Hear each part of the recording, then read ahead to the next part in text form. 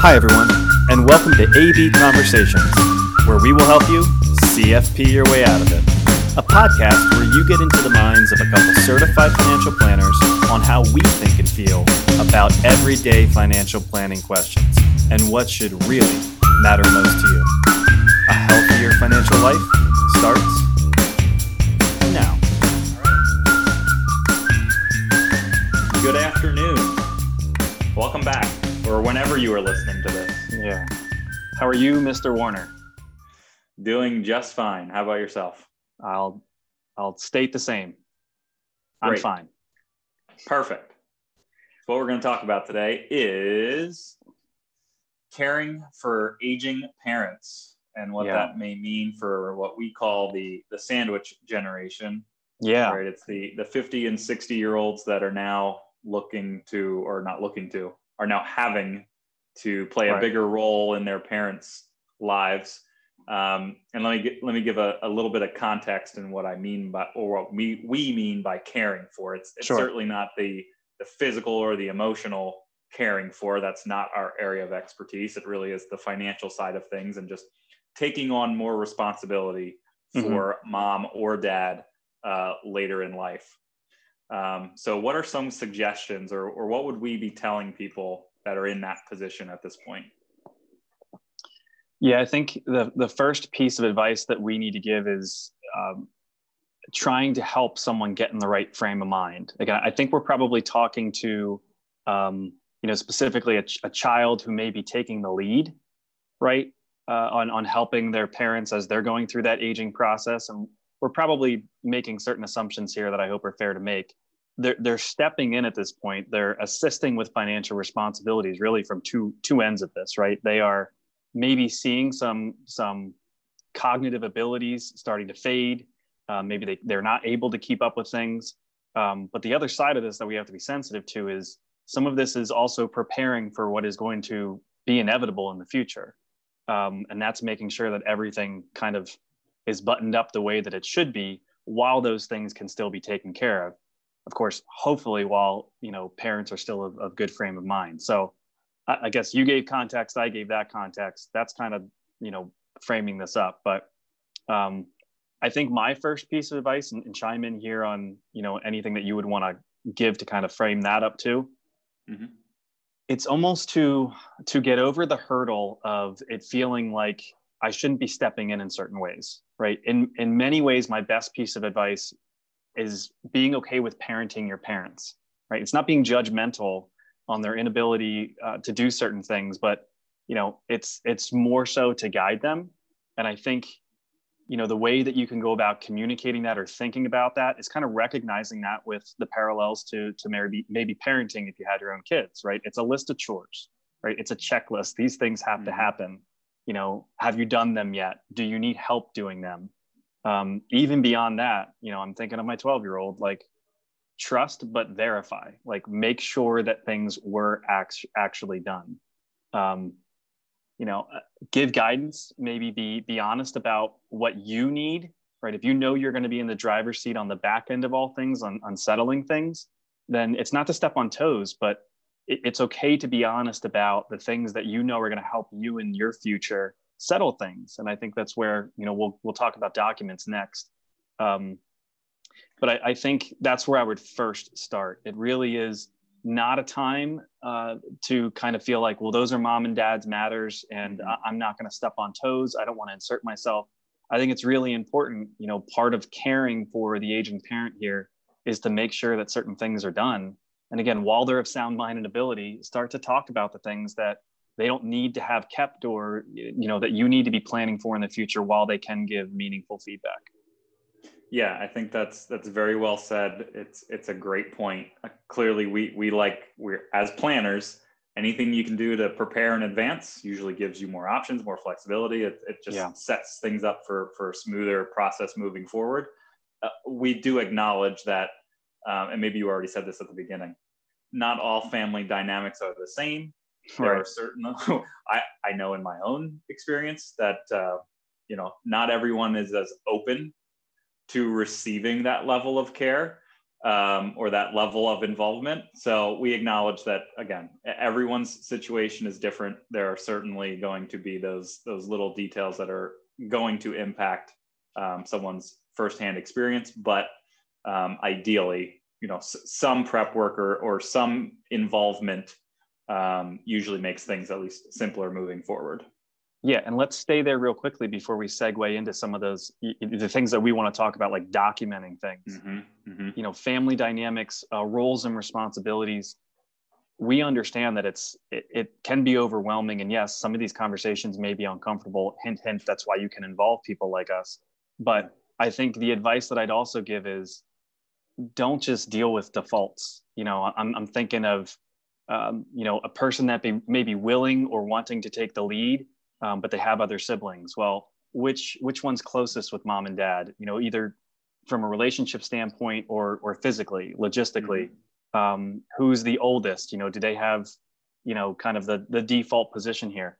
It's just really important not to think about people for what they could be, more so than who is the person that is best suited to do this job.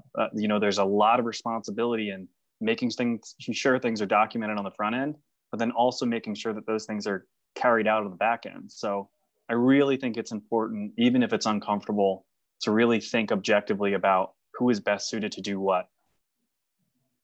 Yeah, I could not agree more. Just as you were going through that, just like the scenarios in my head of just the family dynamics that I know firsthand, that the default typically is, well, the oldest child is the one who's the power of attorney, is the executor, and that may not always be, to your point, the person who is best suited to actually carry out those items, or to actually take the ball and run with it when help is needed. So yeah, even just having that conversation as a family, again, you said it, they're usually not the most comfortable conversations, but in our experience, those are the more meaningful things that really do set the stage moving forward, to make it easier on the collective family.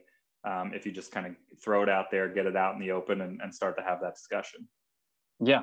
And we can start that conversation, great segue, with a checklist, right? So let's maybe give those tangible things in this podcast to, what are the things that if you are taking the lead, or you're asked to take the lead on, in this way, caring for aging parents, let's just start to list some of those things. What are the documents that we would suggest making sure that mom and dad have thoughtfully put together? Where would you start? Yeah, so clearly a state document. So making sure that the will or wills are properly reflected of what they would want to see happen.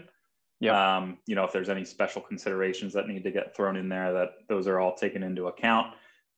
It's powers of attorney. So if for some reason someone becomes incapacitated, either physically or just cognitively, to have somebody that can step in and help carry out, continue to pay bills, all of those things that need to continue to happen.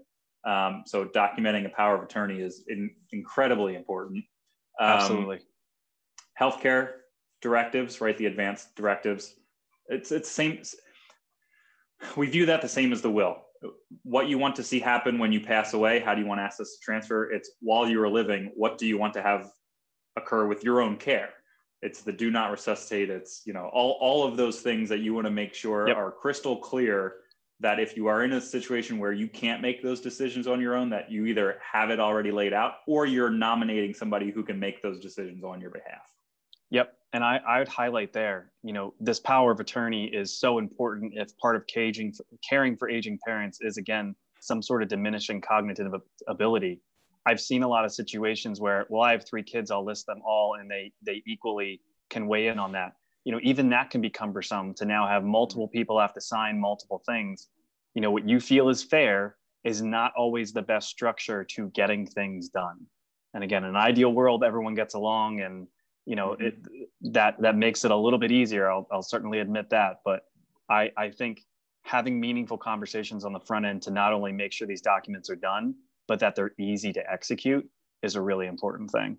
And even there, I think there's a lot of defaults that will be in documents like that, where we would say they're probably like atypical situations.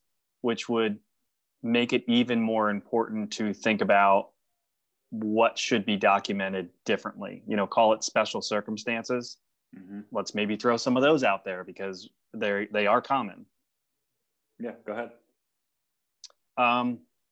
So I think about situations with minors, right, where money may be left behind if we're doing, not only something through the will, but we're checking beneficiaries on financial accounts.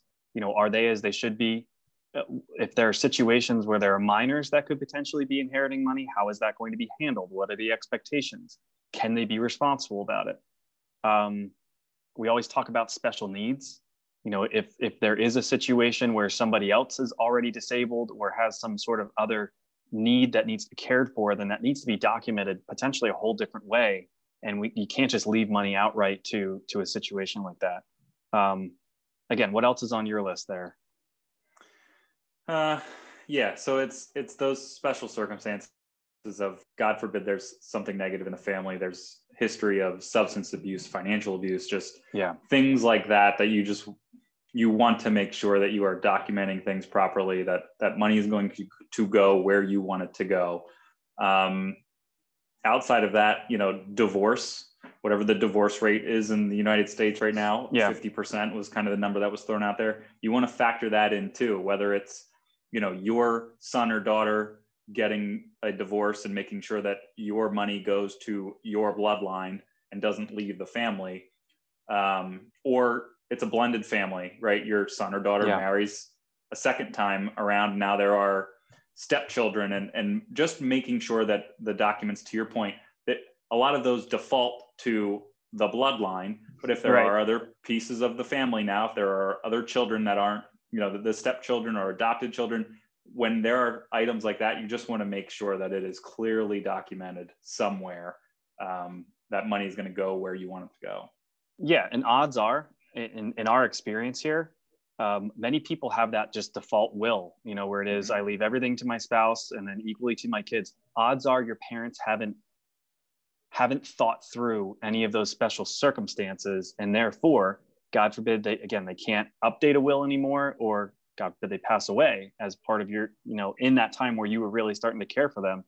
If they haven't thought about it, then there are going to be unintended consequences of where things now have to go. So it just kind of highlights that point again. Uncomfortable or not, get the right documents in order. Even something as simple as get them to jot down where things are. Where can you find financial documents, personal documents, passwords, special keys, cards, birth certificates? Like this is all going to be very helpful in the future. And we're highlighting again, before that cognitive ability goes away, have them weigh in on all these things. Yep. Yeah.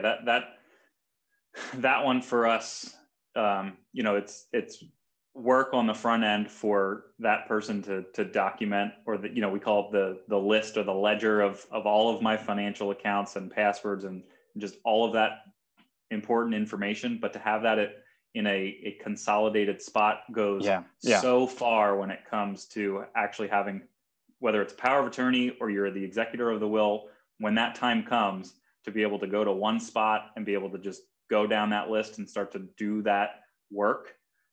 It just makes it so much cleaner and so much simpler. Yeah. And it doesn't even have to be the typical stuff of, the will and the power of attorney, the healthcare directive, and list your accounts.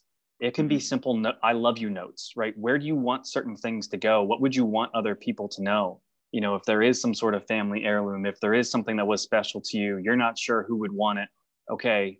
Just document and make notes so that, again, loved ones, the people we're talking about here that are going to be doing the caring for the aging parent, that they have insight, that it doesn't become this question mark of what would have been wanted. I had one more bullet point under this documenting, standpoint. I think we see a lot of situations where the mentality was to diversify savings and investments by institutions.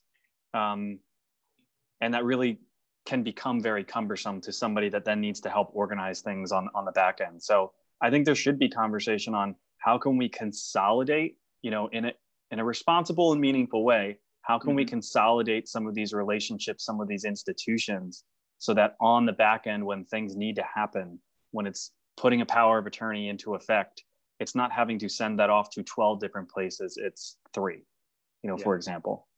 Yep. Yeah. It just simplifies the process along the way. I guess I jumped to the third piece of advice. If it was get in the right frame of mind and then document things, we go back to doing your own financial planning, right? Kind of understand your own situation. What would you want to highlight there?